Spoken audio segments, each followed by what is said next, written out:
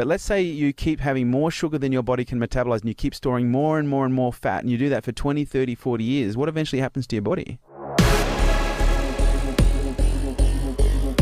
Welcome to the Dream Out Loud family, where young entrepreneurs come to learn the tips, tricks, and attitude of what it takes to live their dream life.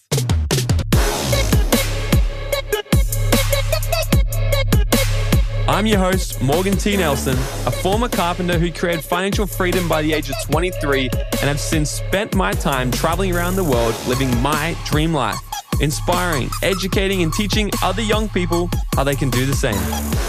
Each and every week, I'll bring you the most epic guests who are going to share their stories, wisdom, tips, and tricks on how they've been able to create a life by design. Here at Dream Out Loud, we're committed to helping inspire and educate you to be able to execute your full potential. All right, guys, welcome back to another episode. We've got the man, the myth, the legend back for round two. Some of you, if you haven't actually listened to the episode that we did last time with Kerwin and Ray, you guys need to go back and listen to it after you listen to today's episode, because it was just that was like 60 minutes of absolute fire and gold you gave us. So Kerwin, I'm so freaking excited to have you back again today, mate. Welcome back on the Dream Out Loud podcast, my friend. Thank you, brother. I'm very grateful to be back here. We had a phenomenal chat first time round. And yeah, I was very much looking forward to seeing you again, pal. Yes, likewise. So man, I want to dive straight into it today. Like last time, we talked so much, and when I say me, I mean mainly you. I think like you just gave us so much. I think I asked like 2 or 3 questions, and it was just like fire. But you dive really heavily into the psychology of the brain and lots of things like this, and really how to rewire and recode your brain for happiness and success.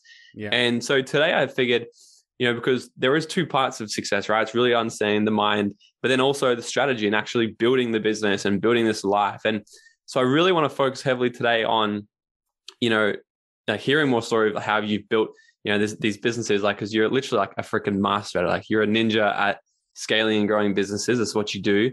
However, I want to kick it off as also, and let's dive into a little bit of what's been happening with you previously, because I'm sure this is probably something that not too many people are even aware of. Like, we were talking about it before we started recording this show, and we're like, you can't even prevent this. But to keep it long story short and to get as much from you, but obviously you had a severe stroke over the Christmas period last year. It got freaking crazy, and we're having a big conversation about where that really stems from. So do you want to share a little bit of that for the audience? Like, what is the result of how come this sort of happens?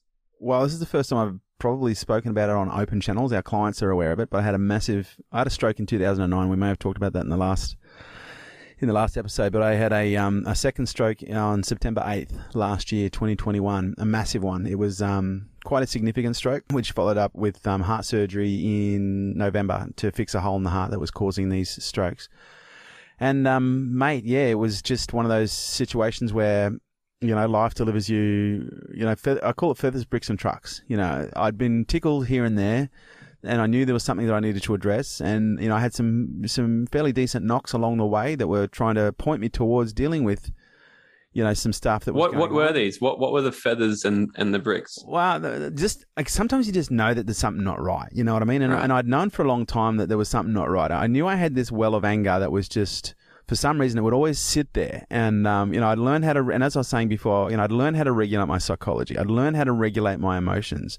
I'd learned how to regulate my biology and my physiology. And so I'd learned how to manage, this feeling of, there's this bit of anger there and I don't understand why it's coming out. But what I started to realize was where it was coming out was quite obvious. And that's where we started talking about bricks. I knew the anger was there. I was really good at masking it in public situations because, for the most part, I knew how to regulate my emotions. I knew how to regulate the psychology. And so I could essentially, stuff it down the tube. But when I was in intimate context, and by intimate context, I'm referring to, in this context, like intimacy with my partner, it just seemed to be a lot more accessible and a lot more available, that anger. And by virtue of that, I was like, I couldn't understand, why is that anger still there? Why does my partner's daughter make me so angry? And, why does certain situations that are said and done, why do they trigger me to such a degree where I feel this level of, it's well beyond frustration to the point where it's, it was steaming anger. And it wasn't always coming out I guess you could say it wasn't always coming out, but it was there. It was there. I'd feel it. I'd steam up, and I'd have to go away to my little corner, and I'd have to calm myself down and regulate myself. But what I've realized on reflection, and the truck was the stroke. And what I realized on reflection is, I had a lot of anger there, but I wasn't allowing myself to experience the anger. I wasn't allowing myself to feel the anger. And, one of the things I've started to realize is any emotion that we have is, essentially a product of an experience. And those emotions that we feel, we may have talked about this in our last episode, they are, the things that we feel are neural peptides. So, our brain perceives an experience. It then tickles this little gland in the brain called the hypothalamus that releases a combination of neural peptides. Those peptides go down through the pituitary gland into the bloodstream, and they connect with every cell in our body. Skin cells, every single thing that you are made of is cellular. And every cell has receptors, and those receptors pick up these peptides and they lock in, and they essentially change the way that these cells vibrate and operate. But you're a trainer, you're a fit guy. You've probably heard about the importance of peptides in our body. Some people, even elite athletes, they engage in peptide therapy, and a peptide is a protein. And a protein, like any other substance in the body that is utilized, anything that is utilized in the body gets metabolized. And so one of the things that I've learned is through this experience is emotions are metabolites. And if we don't fully metabolize an emotional experience, just like if you eat too much sugar, Morgan, what happens? What does that sugar do? If you have more sugar than your body can process, more sugar than your body can utilize, what does the body do with that sugar? Turns into fat, doesn't it? Yeah, it converts it into another form of energy, but then it stores it in the body. But let's say you keep having more sugar than your body can metabolize, and you keep storing more and more and more fat, and you do that for 20, 30, 40 years. What eventually happens to your body? I don't know. Well, you get sick. It starts to get sick because all of a sudden you have this excess weight, which starts producing its own range of biological and biophysical and neurological and neurophysical and neurochemical responses.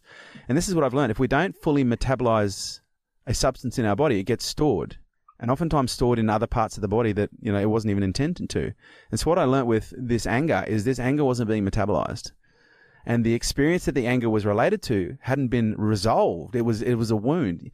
And, when we don't metabolize a peptide, when we don't metabolize a protein, when we don't metabolize, a metabolite, it gets stored, and it gets stored in tissue. And if that builds up, it builds up to a point where at some point it's going to create a level of dysfunction, or the organs or the tissues are no longer going to be working and operating in a state of ease. They're going to now be working in a state of dis-ease or dysfunction. And so this is not so much a long story short, is it? Are we cool? Great, mate. Okay. And so what I realized was I had this anger, and I wasn't metabolizing this anger. I was regulating the anger, but not in a way where it was being metabolized, where it was being suppressed. But it wasn't even about the anger. What I've discovered since the work that I've done, and I've done an enormous amount, like while I've been in my recovery, I've done more personal work in recovery than I've done more personal work in the last 6 months than I've probably done in the last 10 years. Wow. But this work is completely different. And as I said to you, the work that I've done previously is personal development, psychological development, neurological development. I'd learned how to regulate the mind. I'd learned how to regulate the neurology, the psychology, and all of those components. I'd learned how to regulate the body, the biology. I'd learned how to get my body to do the things that I wanted it to do. I'd learned how to push through, deal with stress and everything else. But what I hadn't learned how to do was how to go beyond the peripheral layers of the psychology and the biology to the deeper levels of the soul and go, okay, what does my soul need to do right now?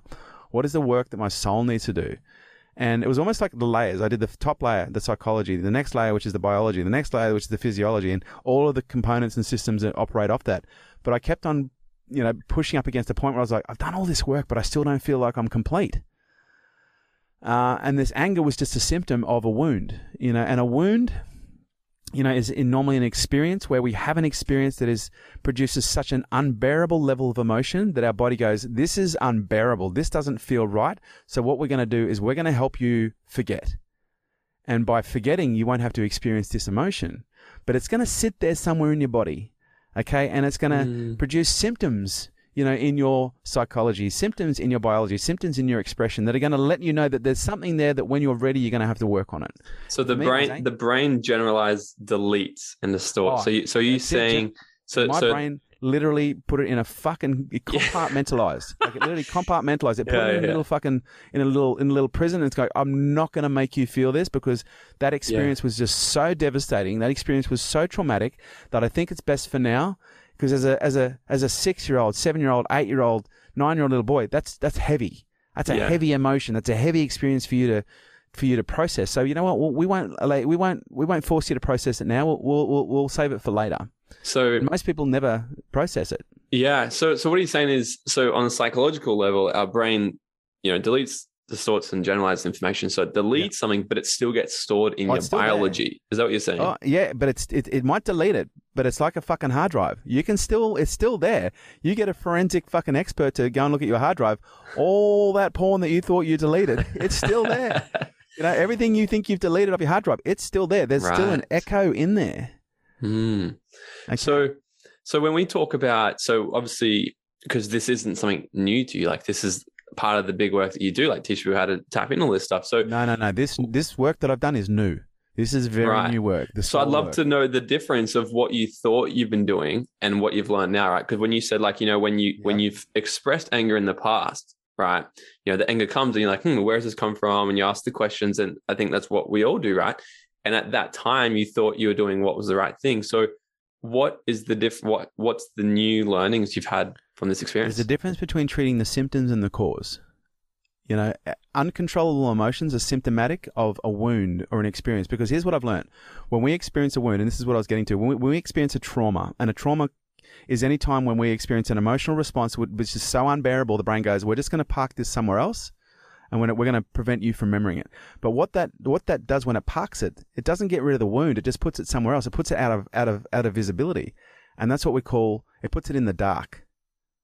Okay, and that darkness that it sits in festers, and then as it festers, it starts to release pus. It starts to release toxins, and that pus and those toxins get expressed in terms of unhealthy behaviors, in terms of dysregulation, in terms of things that we can't control, impulses that we can't deny, in a range of different forms. And this is still very new for me, and so I'm still learning how to articulate this, if I'm completely honest.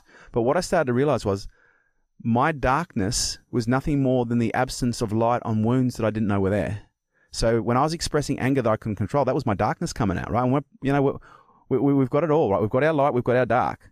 But most people don't want to hold the space for dark. And I was just fortunate enough to have found myself in a soulmate union with a woman who held such an incredibly powerful space and was such an incredibly powerful mirror that she kept on reflecting these things, these symptoms to me, to such a level where it built up such a level of intensity that I broke. I completely broke, and I went beyond the anger, and I was like, okay, what's below the anger? And what I discovered was sadness. And so I started to metabolize the sadness. And what was below the sadness? It was grief. So I started to metabolize the grief and started to allow myself to feel grief. Like I'd be completely overwhelmed with sadness, completely overwhelmed with grief, to the point where I'm just losing it. And I was like, but I don't even know why. But then once I allowed myself to experience these emotions, then the memory popped out. And then I was like, And so then I could actually process the memory. And by virtue of the memory being allowed to be under light, so what happens when you shine light on the darkness? The darkness resolves. Yeah. Okay, and so when a wound stays in darkness, it festers. But when a wound has light put upon it, if you've got a cut and you put it in the sun, what does that increase the probability of doing? Healing. Yeah. And so by virtue of me finding the memory, by finding and shining light on the darkness and following the dark, and it was almost like the dark was the breadcrumbs. By following the darkness, going deeper and deeper and deeper into my darkness, I found the wound. And once I found the wound, then I could process it. Then I could resolve it. And then I could, look at it for what it was, which is just an experience, not good or bad, okay, but our brain makes it so. And then feel the emotions associated with that experience. Feel the emotions that the 8-year-old couldn't handle. Feel the emotions that the 8-year-old couldn't manage, couldn't contain, didn't know how to process, because it was just so devastating that, he didn't know what to do with it other than forget. Yeah, absolutely. So this is so fascinating. Is this what you call shadow work? Is this shadow work? Okay, can you explain this for us? Because I've heard of this before. But training wheels on, brother. Okay, look. That's okay. Let's explore together. Because if somebody asked me what shadow work, I'd be like, I don't actually know. Like I might have done it, but I'm not sure that the thing I've done is called that. I thought I had done shadow work. I thought I understood shadow work until I did the shadow work. And the shadow work is literally looking at the darkest parts of who you are with nothing but absolute unbiased humility and being curious. Mm. Where did that come from? So from like a different perspective. Yeah, because like oftentimes and this is beyond psychology. This is cellular work. This isn't. And by the way, a psychology is a product of the soul. So the psychology will only ever be a symptom of what's going on at a soul level. And what I learned was when you start doing the shadow work, and again, training wheels here. Disclaimer: I'm still learning. I'm an infant in this space. It's about following the darkness and looking at those dark expressions, but not because here's the thing. Oftentimes when we experience anger, we go, "Well, I'm only angry because this person did that." And that's not exploring your darkness. That's blaming your darkness on somebody else. That's reflecting your darkness on somebody else and saying, well, no, I'm only dark because of this person. I'm only dark when this happens. And a lot of our dark is justified by our psychology because we want to rationalize our expressions and our behaviors because we don't want to feel like we are the cause of all of our problems because that's too much responsibility for some people. And so it's not until we start accepting everything as anything that is in your field of observation, anything that is in your field of awareness is in your field of creation. And so you're either creating something directly or you're a co-creator in an experience. And if you are either a creator or a co-creator, then that's within your field. That's within your field of awareness. It's within your field of responsibility. And so if you're co-creating something, that's in your field of responsibility. If you are creating something, that's absolutely in your extreme field of responsibility. But it's not until we can look at that darkness and go, well, fuck, that's me. No, it's not mum. No, it's not. And maybe it came from an experience with mum. Maybe it came from an experience with dad. But now that I'm aware of it, I can sit there and go, honestly, okay, it's not my fault. No, it's not my fault, but it's my creation. So it's now my responsibility to do something about it. And so what I've learned about the shadow work is it's about just with total humility and unbiased non-objection and non-judgment, looking at the worst parts of who you are and your expressions, because it takes a lot. Some people go, well, I'm not really a dark person. Oh, well, maybe you don't think you are, but I can guarantee you have dark expression somewhere. Yeah. And how curious are you from where that comes from? And this is what I've learned. As kids, we experience trauma, and that trauma is often produces an unbearable emotion, and that unbearable emotion then creates a compartmentalization at a psychological level and put into the dark. And then that darkness starts to fester that wound, and then the wound has symptoms. It's often like disease. Most people don't know that they're dying until it's too late. Why? Because they ignored the symptoms. The symptoms were there the whole time. They just ignored them, and their doctor gave them medication to suppress the symptoms. Most forms of medical intervention these days, it doesn't treat the cause of a problem. It treats the symptom of the problem so that the cause gets worse. So the medical intervention that's required is more drastic, more expensive, more dramatic in a sense. And so, shadow work for me, as I'm learning with my training wheels on, is the exploration of the darkest parts of who we are. Yeah. With curiosity, not with judgment. That's some fascinating stuff. So what would be your advice to somebody to sort of start to deal, like if you could go back and tell your 20-year-old self or even 30-year-old self, shit. I wasn't ready at the age of 20. I wasn't ready at the age of 20. I wasn't emotionally mature enough at the age of 20. Yeah. I wasn't personally responsible enough at the age of 20. Mate, I've only just reached the level of emotional maturity that was capable to do this work at 47. Otherwise, I would have done it sooner. And if I was to go back to myself at the age of 20, I'd say, mate, keep going. Because I know everything I did led me to where I am. Yeah. Although it almost killed me twice. In 2009, that was a symptom. 2009, it was there. When I had the first stroke in 2009, it was there. I just went into deeper levels of psychology. I got exposed to, through that stroke, quantum dynamics and particle physics and aspects of, I guess you could say, creator expression and understanding creator expression, but I hadn't been exposed. I'd been exposed to the creator, but not to the soul. And my first stroke back in 2009, I actually had what's called an NDE, which is a near-death experience. I actually had a conversation with creator. I asked a lot of big questions around why are we here? What's the meaning of life? And, creator showed me a whole bunch of stuff that I now teach, in a range of different ways that relate from the psychology and the neurology and that relate from those psychology and neurology to the biology and the physiology that relate to those things to the Newtonian space, and then how all of those things cascade from the psychology and the neurology and the biology and the physiology to the Newtonian expression to the quantum world. And the quantum world is where creation comes from. Like everything is born from the quantum space, the metaphysical space. But we've got to understand the connection between our soul and the quantum world is greatest. Our psychology connects really well with the Newtonian space, okay, because it's predictable. There are a lot of things that we can do at a psychological level that create predictable behavior. But just because you can program someone to cluck like a chicken or bark like a dog doesn't mean that you can program them to heal. And by the way, in most cases, what I'm learning is your soul will attract the wounds that are required for you to heal that often, in some cases, are just a secondary gain from an ancestral line. So, the wounds that I've picked up along the way, I can sit there and point my finger and say, well, okay, it's not my fault. It wasn't my fault, which it wasn't, but it's now my responsibility. Yeah. But was it my mum's fault? No. Because she inherited those wounds as well. Was it my dad's fault? No, he inherited those wounds as well for the most part. And this is where we start looking at, some psychological constructs around constellation therapy. And constellation therapy is understanding how wounds get passed down through epigenetics. How ancestral trauma is a real thing. Yeah. The indigenous tribes have known this for a very long time. Women have known this for a very long time. Ancestral trauma gets passed down from generation to generation to generation, just like behaviors do, just like values do. Yeah. This is passed down at a cellular level. It's interesting. I've got a friend right now who not adopted.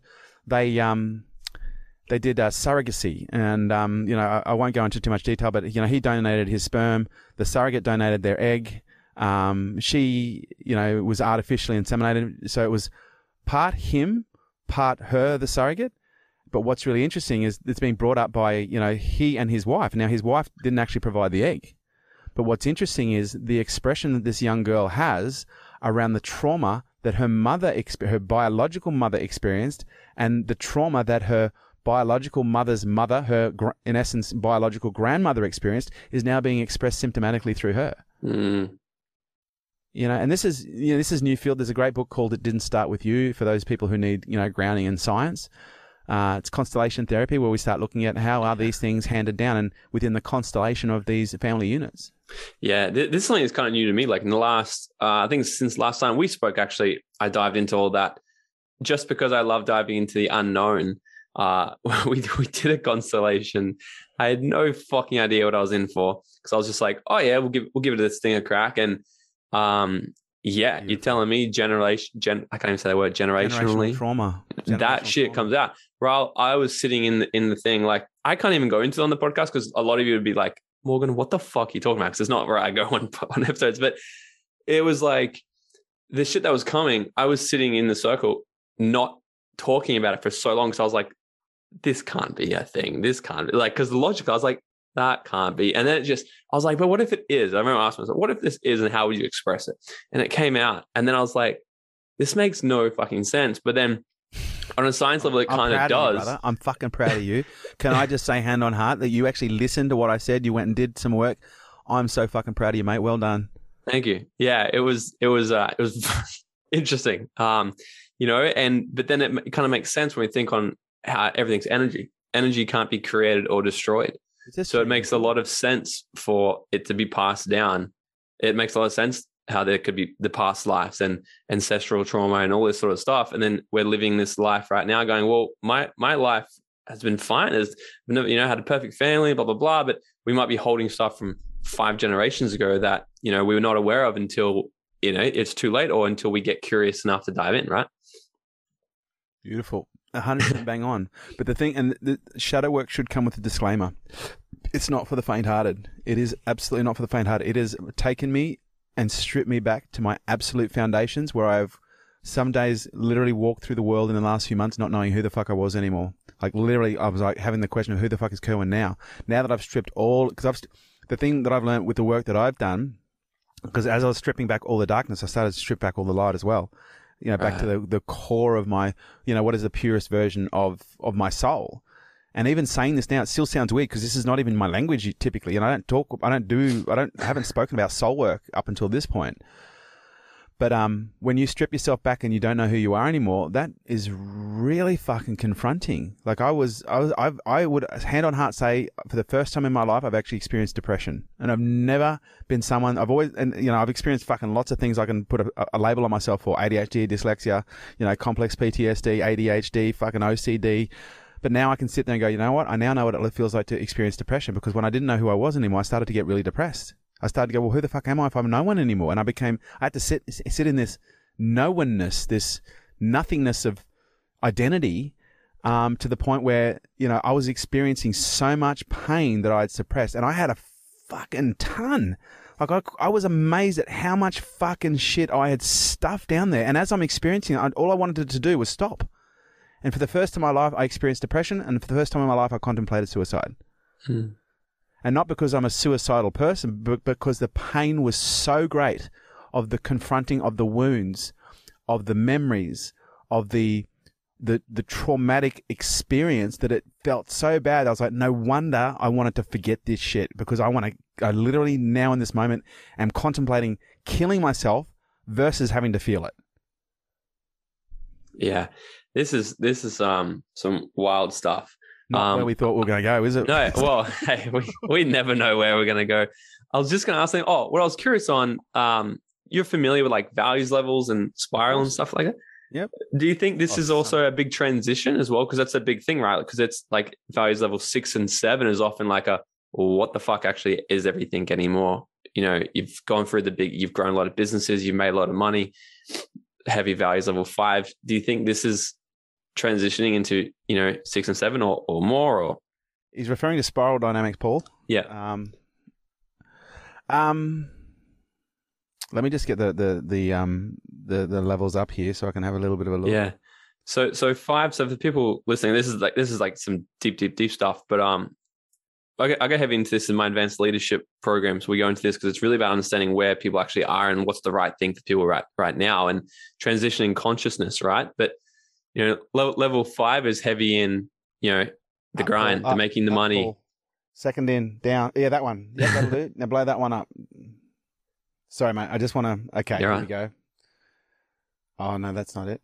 Oh, hang on. Energy, synergy, holism. No, that's not quite right.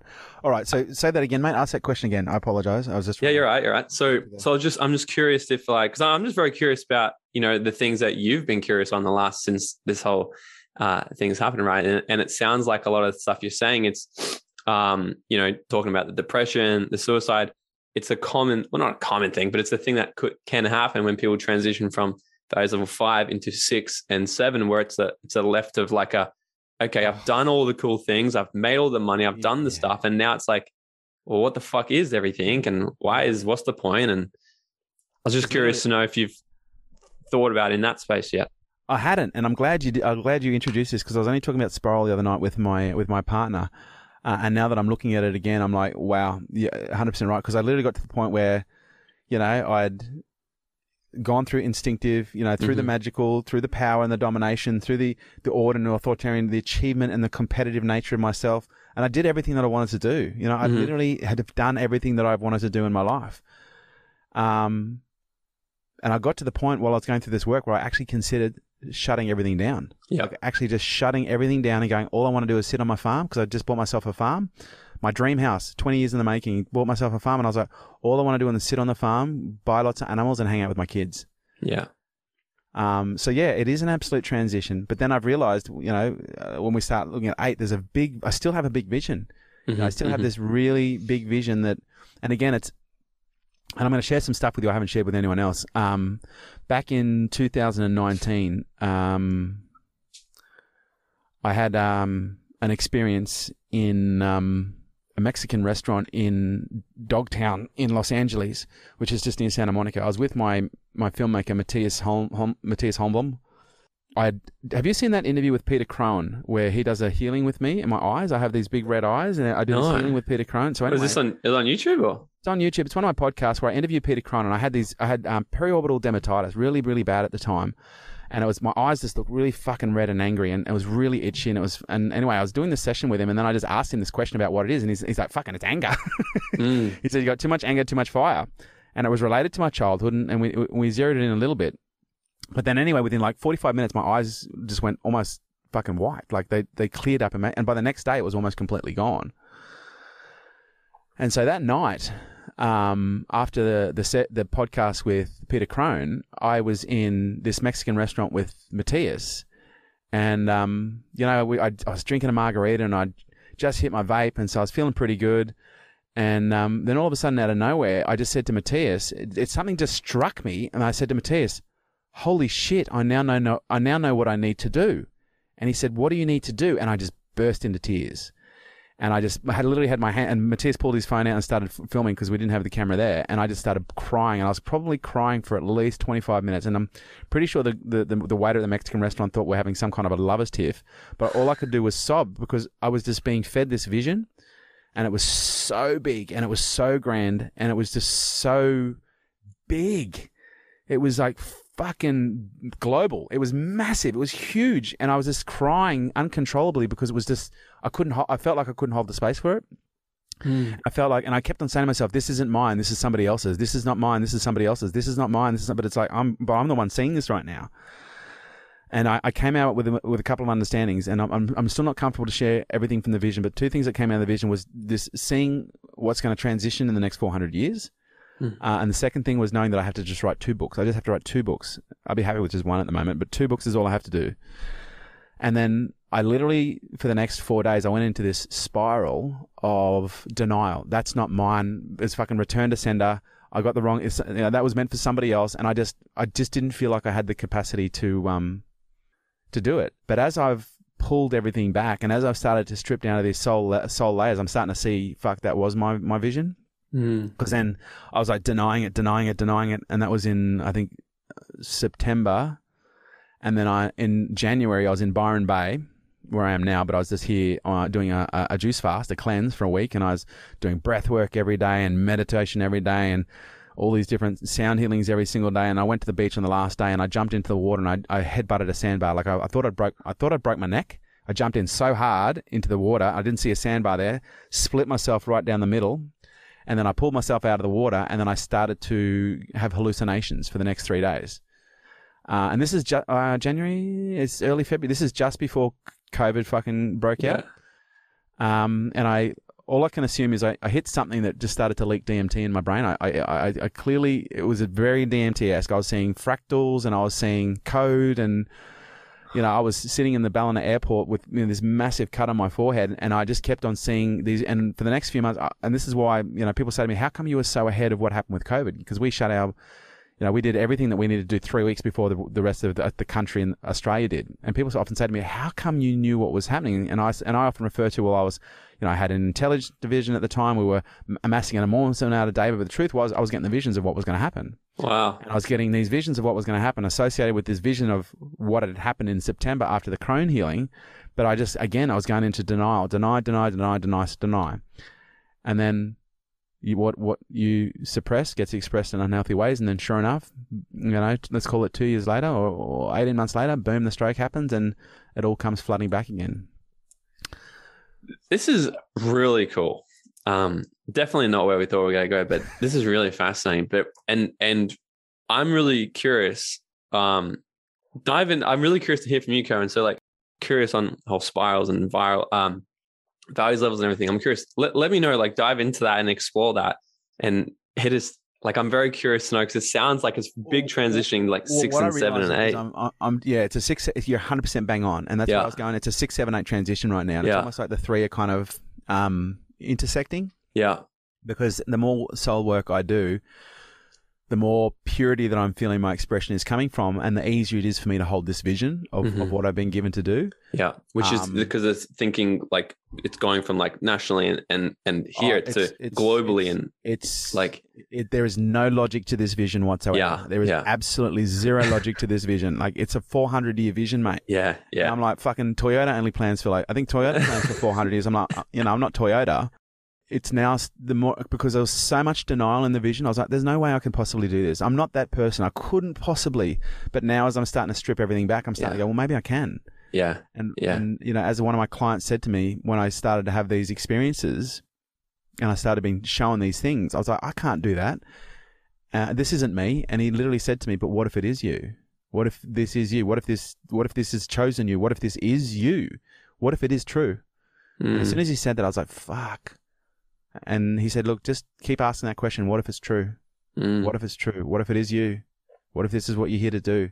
And the more I sit with that, the easier it is becoming to, it's still a big thing. It's still a massive pill to swallow. And I'll be honest, I'm still gagging on it a bit, but I'm becoming a lot more receptive to the possibility. But when I look at the spiral and, I see it here right now, because it is literally a relation between human, because it's very much based on communities.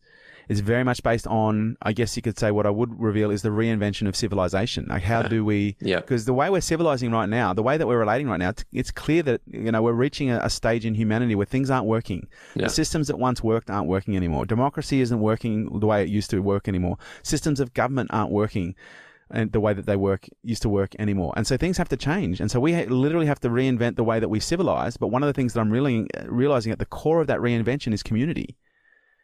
At the core of that reinvention is humanity, and the way we relate, and going back to the things that aren't broken. And the things that aren't broken is, we see this with the floods. We see this, in some parts with what's going on in Ukraine, but the floods are really evident. Because right now I'm in the thick of it up here in northern New South Wales, and I've seen firsthand. My team have been involved in massive amounts of recovery efforts. We've been involved in fundraising and really providing as much visibility and support as we possibly can in the context that we can.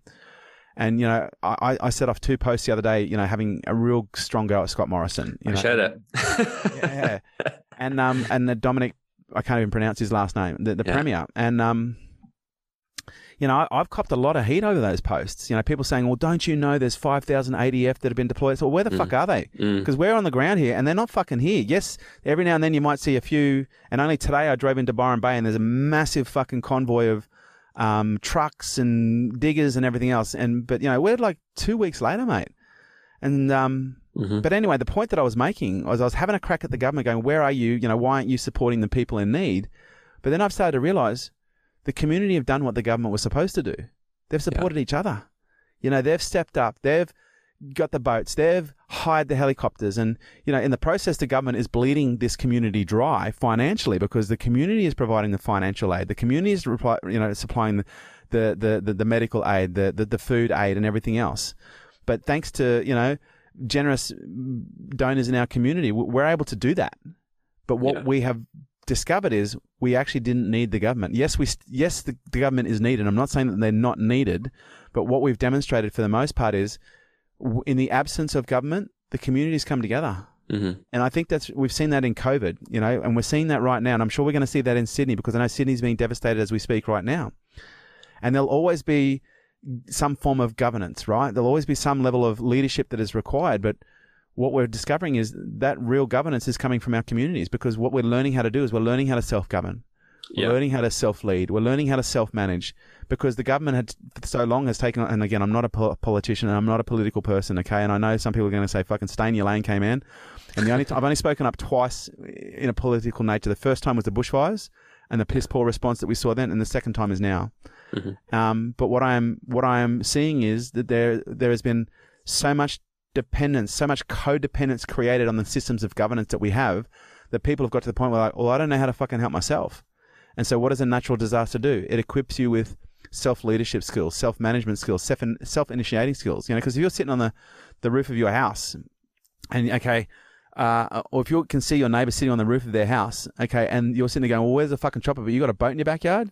You're like, well, now I can self-initiate. And I know it seems quite obvious, but to me, it's not.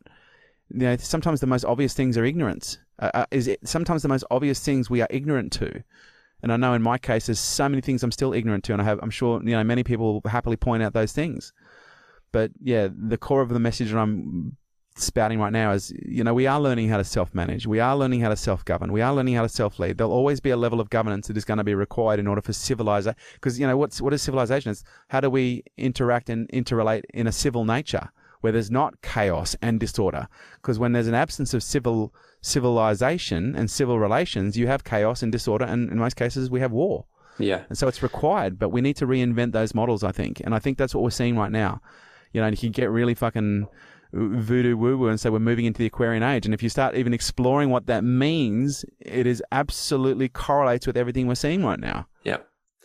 And I want to take a huge pivot. Let's talk business. Yeah, let's talk business. Okay.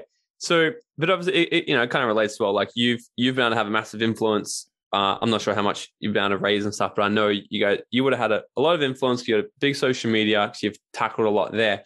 I'm really curious to know, for the people who do tune to this as well, who are wanting to grow their brand, grow their business, grow their message, their audience, all these sorts of things. Beautiful. Where did you kind of start? Like, because you've been in business for a long time and you're like getting a lot of shit going, but now you're like you massive audience here in Australia, global. like, where does someone really start, like, to really start growing their audience and their message properly through social media? Let me share with you a very, very familiar story. I just interviewed a guy called David King. David King is the CEO of Sticky. I don't know if you've ever heard of Sticky Lollies in the Rocks. No. So when COVID hit in March 2020, he had basically a little lolly shop. Well, not a little, but it was a hole in the wall lolly shop in the Rocks, where he would get sugar, put it on a hot plate, melt it down, and make artistic candy. Right. But 60% of his business was foot traffic, and the other 40% was made up of special events and weddings. But when COVID hit in March 2020, everything shuts down. There's no tourists in the Rocks, 60% of his business. There's no weddings, 20% of his business. There's no corporate events, the other 20% of his business. And so he's literally in tears, with his family, thinking he's going to have to move out of his house and go and live in the garage of his mother and father with his family. But then one day as they're shutting the doors, one of his team members said, maybe we should, post some videos on social media. Maybe we should do some, and they've done little bits and pieces.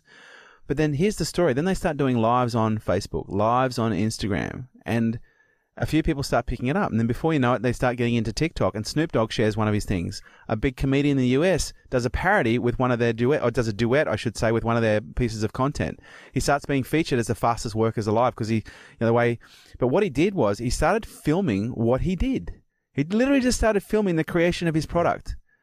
And it was one part process, one part personality, where he literally would start with a big pile of fucking molten sugar on a hot plate, melt it down into a liquid, then add colors to it, then make it bubble, and then mix and wrap and strap. And then before he knows it, he's cutting out these little Pikachus, or he's cutting out these little peace symbols. The artistic nature of what he did was incredible, because it started with a pile of sugar and then it ended with 1,000 little lollies with a smiley face on it. And so people were like, wow, this is really interesting. He said, yeah, you know what? I didn't try and market. I didn't try and sell. I just tried to add a bit of personality to the process that we do every single day. And as a natural consequence, our sales blew up. It got to the point where we would release our lollies on the website and they'd sell out within 30 minutes globally. Wow. Globally. He's now an exporter. He's now, and probably one of the bigger exporters of artistic, or I don't know if you'd call it artisan, but artisan candy, because he's making it himself. His story is phenomenal. He's this humble ex-lawyer who decided, mate, you should get him on your show without a shadow of a doubt. Sticky David Candy, King, is that what you said? Sticky Candy, CEO of Sticky, a family-owned confectionery business in the Rocks. At this point when it was going on, 19 years he'd been going. And he says, I'm not a clever man. I'm like, bullshit. You are a very clever man. You're a very intuitive man, very instinctive man. But all he did was video what he did every single day and added a bit of personality to it, showed the process, started with, the before, which is a pile of sugar, the after, which is, 1,000 of these little candies that have these beautiful, beautiful artistic expressions on them. And he was getting, I think he was saying his daughter gets upset if they only get 180,000 views on a video.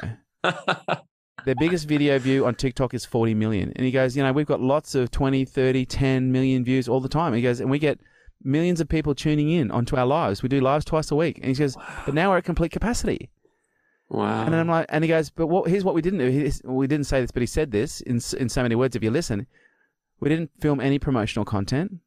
We didn't film any direct sales or direct marketing content. We just filmed what we do.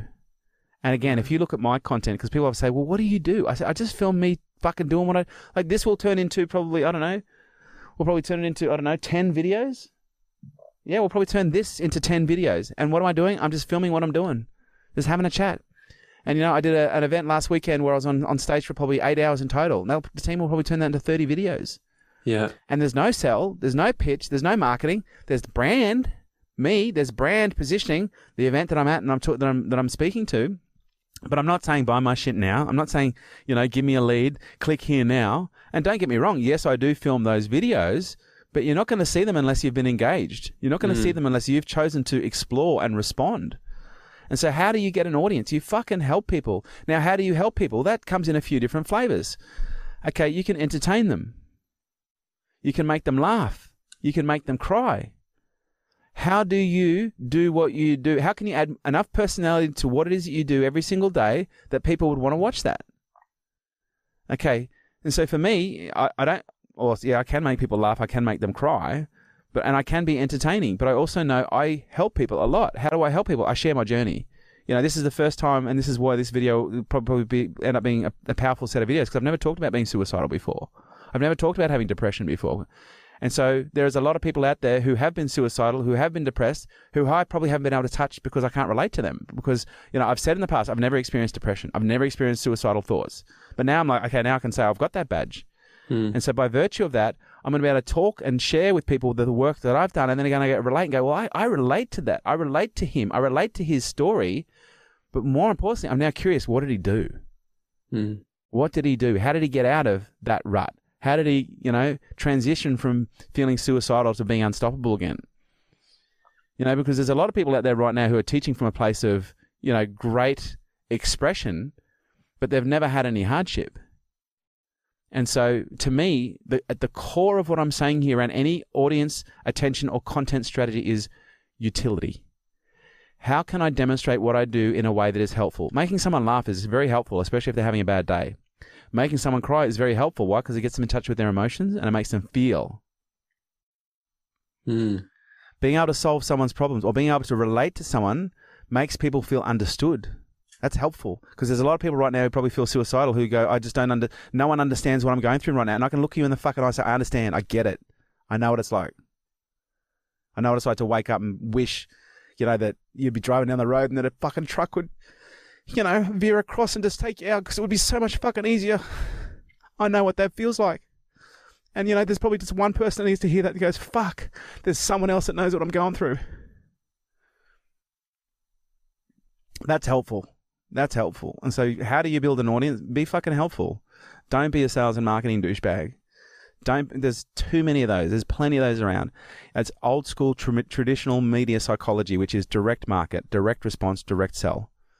That's not what social media is about. That's about having, that's like thinking I'm going to invite 50 mates to a birthday party and 49 show up with a nice gift and a bottle of wine, and one person shows up with a fucking sandwich board with a big offer on the front with a whole bunch of brochures, and they walk around your party handing out brochures. You'll never invite that person back. Why?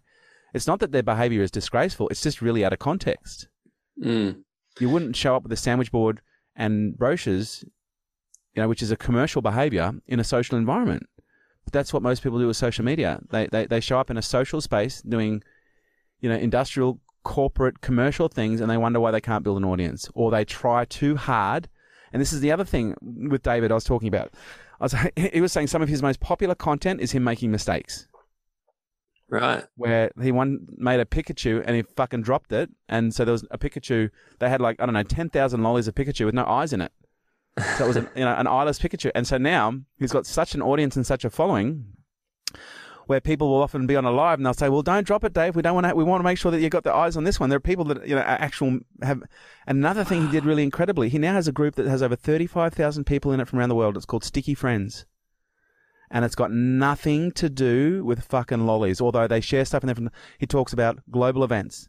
He talks about, what's going on in the world, gender issues, racial issues. He talks about the stuff that he's interested in. And he's got 35,000 people from all over the world that are engaged every single day in a cause to talk about things. There's only one rule: be respectful. And if you're not going to be respectful, get out. So I'm curious on this then, because let's, and a month of your time, so we'll wrap this up soon. But let's look at Grant Cardone, for example. He's so promote. You got promote. Yep. So is it some point, is it, you got to get started being really relatable? Is it, what's your sort of opinion on that? Because he's kind of on the other end of the spectrum of what you're saying. Totally on the other end of the spectrum. What not to do. Totally on the other end of the spectrum. But again, I'd say go and look at his engagement. Is it not very good? Well, I don't know. Go and look at, bring up Grant Cardone right now. I'm not calling out Grant Cardone, but again, maybe I am. I don't mean to. I like Grant. He's a good guy. And honestly, he is a good guy. I did a podcast with the guy, and he's an incredible man, but that's his personality. Yeah, I think it works good for him. And this is what you've got to understand.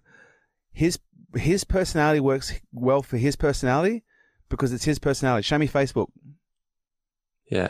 His personality works because that's what's authentic for Grant. Yeah, Grant, he knows his audience too, right? He does, but Grant openly admits, he goes, I am brash. I am arrogant. I do it. The guy's got 6.7 million followers on Facebook. Scroll up, let me see some engagement. Scroll up, let me see some engagement. Scroll the fuck up. There we go. And we're looking at some posts here, and I'm getting, if you go and look at his engagement, he's posting every couple of hours, But because people don't really want to engage with the call to actions and the promotions and stuff. Is that what you're saying? Really, but some people do. Yeah. And his audience probably loves that. But again, when you go and look at, the engagement that we, and again, I'm not trying to say I'm better than Grant, but when you look at the engagement that we get right now, we get incredible engagement in comparison. Yeah. Why? Because we're actually producing and we're posting meaningful content. Yeah. I've got, I think our lead video up there. Oh, you're not on. How did you do that? If you're not on that, it's all good. But anyway, and again, I'd say, oh gosh, I'm not trying to call anybody out. Now look at Tony Robbins as another great example of he could provide so much more value to his audience. Yeah. But he retains that value for his clients and for his, for his paid seminar guests. And maybe that works well for him. Maybe I'm the one that's doing it wrong. Yeah. But what I'm saying is we're talking about audience here. We're talking about engagement here. And when you look at, and again, I'm just looking at the first few posts on our Facebook page here, like we're crushing the levels of engagement right now in contrast to so many other people because we're talking about meaningful interactions. We're talking about meaningful things. Yeah.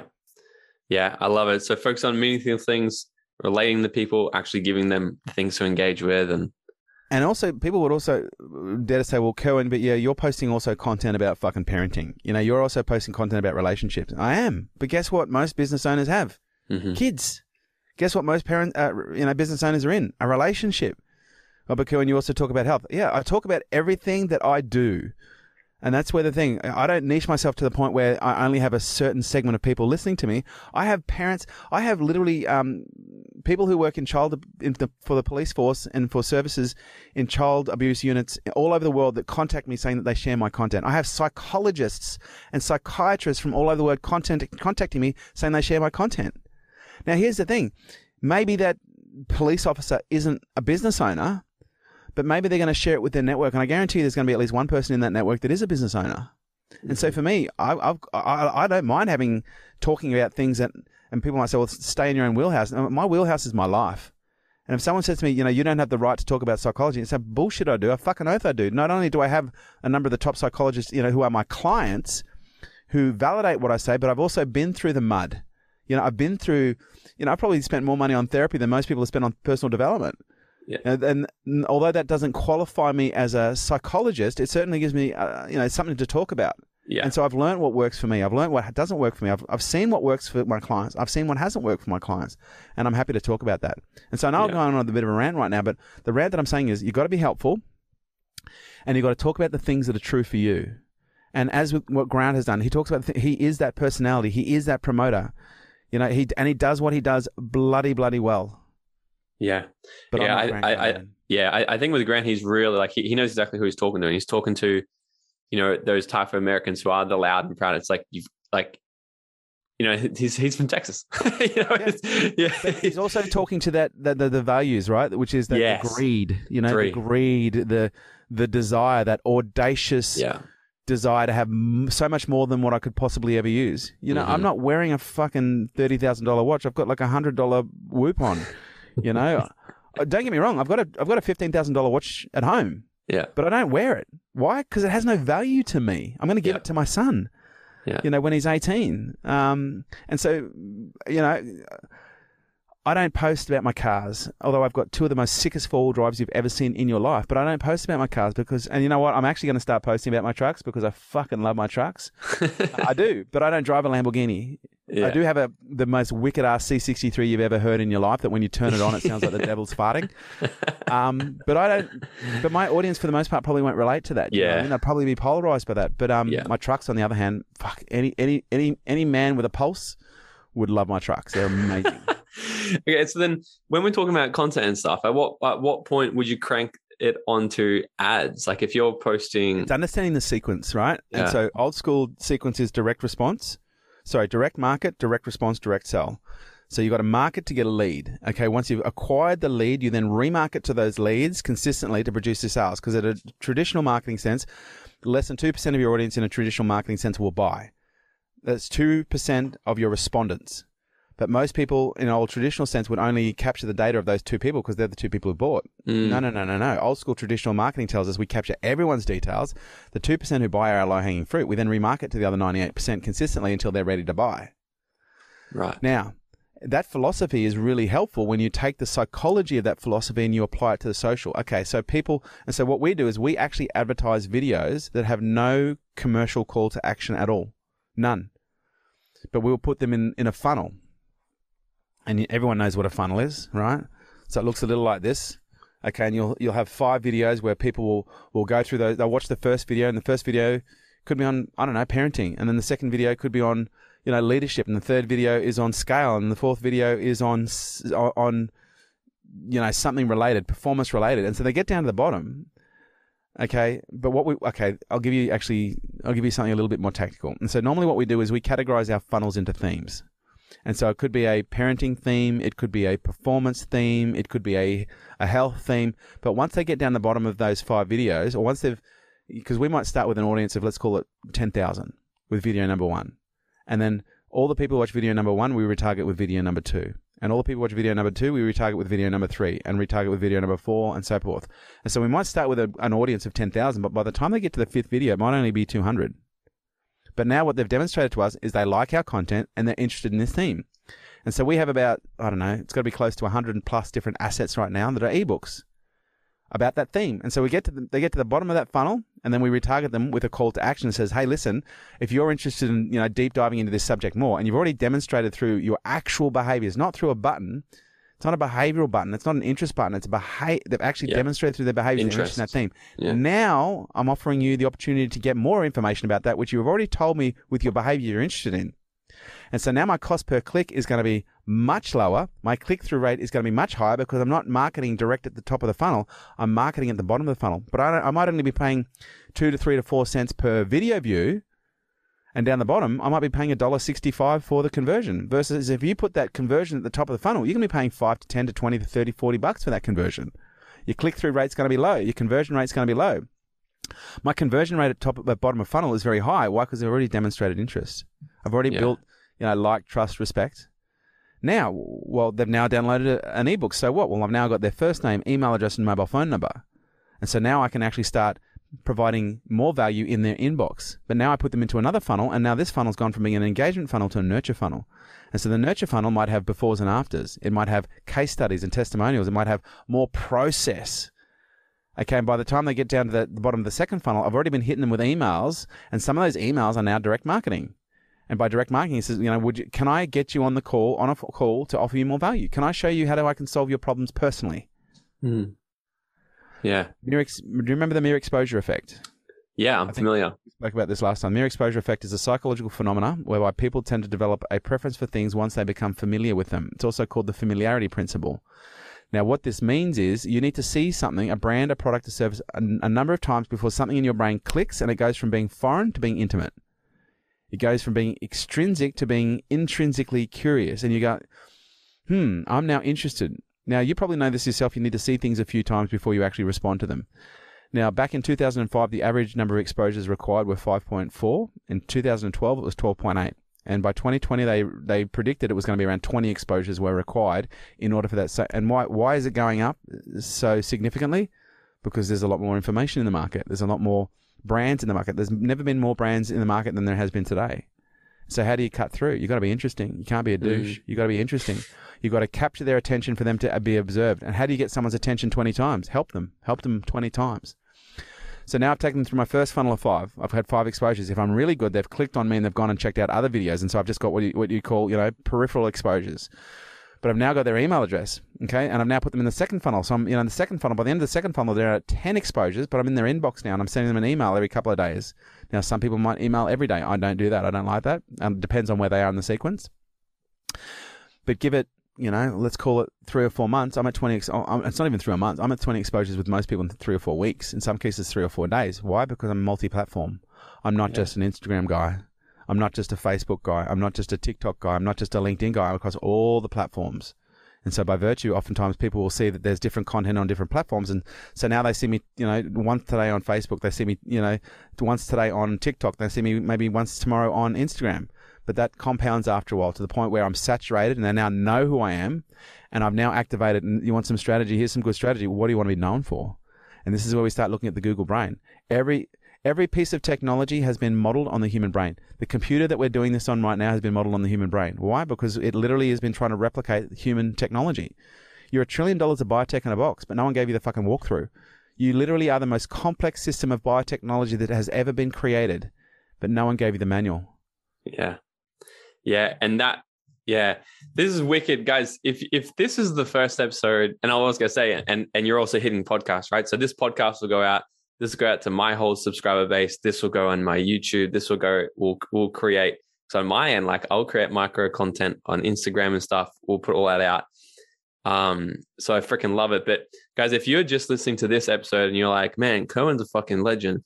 It's because he is, but go and listen to our other episode we did, because I was even just thinking, I'm podcast. like, I'll put this episode out and then maybe even make another episode and combine them together. Cause it's like what we went on the last time mixed with this would be like 2 hours to just amplify your fucking life mentally and in the business wise. Let me finish the Google brain for a second, because this is a really important bookend. I'm going to say a keyword right now, and you're going to tell me the very first thing that you think of when I give you this keyword. Soft drink. Coke. Fast food. McDonald's. Do you know why you did that? Do you drink Coke? No. Do you eat McDonald's? No. Isn't that interesting? Yeah. So they're the two brain. What does Google do? It ranks websites based on what? Yeah, I guess the popularity of it. Well, it ranks websites based on keywords and phrases and the level of popularity and authority that those websites have. But fundamentally, you don't go to Google and type in a feeling. Okay, you go to Google and you type in a word or a phrase. Okay? And so what Google has done is they've replicated what's called a referential index. And so your brain works on referential indexes, and that's how you build everything. Everything is based on references and comparison and contrast and pattern recognition and connecting those patterns so that you create greater levels of understanding and density. And so the reason that you say Coke, even though you're not a Coke drinker, the reason you say McDonald's, even though you don't eat that shit food, is because you have been conditioned over the last 20, 30 years of your life. Every time you hear or see Coke, or every time you see Coke, it's been associated with soft drink. Every time you see McDonald's, it's been associated with fast food. And you've had those exposures so many times with such frequency and consistency over the last 20 years that now all someone has to do is say soft drink, and you think of Coke. You might buy the bottle of water, but you think of Coke. Mm-hmm. That is the most dominant position of a brand in any market, is who owns the number one position in your brain for that keyword or that phrase. Now, I could go through this and say real estate, and I could say insurance companies, and this is where we start getting loads of fragmentation. But what Coke and McDonald's did at a very opportune time is they had enormous amounts of budget to invest in what we refer to as branding content.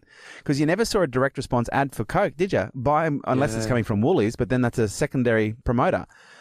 Coke never has direct response. McDonald's never has direct response. They do brand, feelings, associations, keywords. So the question you need to ask yourself before you even start creating your content, or while you start creating, is what do I want to be known for? What are the keywords and phrases that I want to be known for? And how do I associate my content, my brand, with those keywords? How do I strategically, effortlessly, seamlessly, and authentically drop those words and those phrases in the conversations and the dialogues and in the branding that I'm putting out there, so that at some point when someone says podcast, they think of Dream Out Loud. They think of Morgan. Because that's what you want. That's what you want to be own. You want to own that. And Morgan, you're probably one of the better people in the young space that is doing that. And why? Because you're providing really good value. I can't tell you how many podcast interviews I've had. I'd probably say hundreds, if not 1,000 or more. And you're a highlight, mate. I get asked back a lot on people's podcasts, and I don't say yes very often. And I'm not trying to piss in your pocket here or your audience's pocket. What I'm saying is you're really good at what you do, and what makes you good at what you do is you extract value. You don't just sit there and piss around, and you don't play at the surface. The first thing we did in this conversation, mate, for those of you listening, we didn't get on here to talk about fucking soul work and dark and shadow work. We got on here to talk about strategy, which we're getting into now, which is fun. But what you did is you got interested, because why? You're interested in that stuff. And guess what? Your audience is going to be interested in. Why? Because they're like you.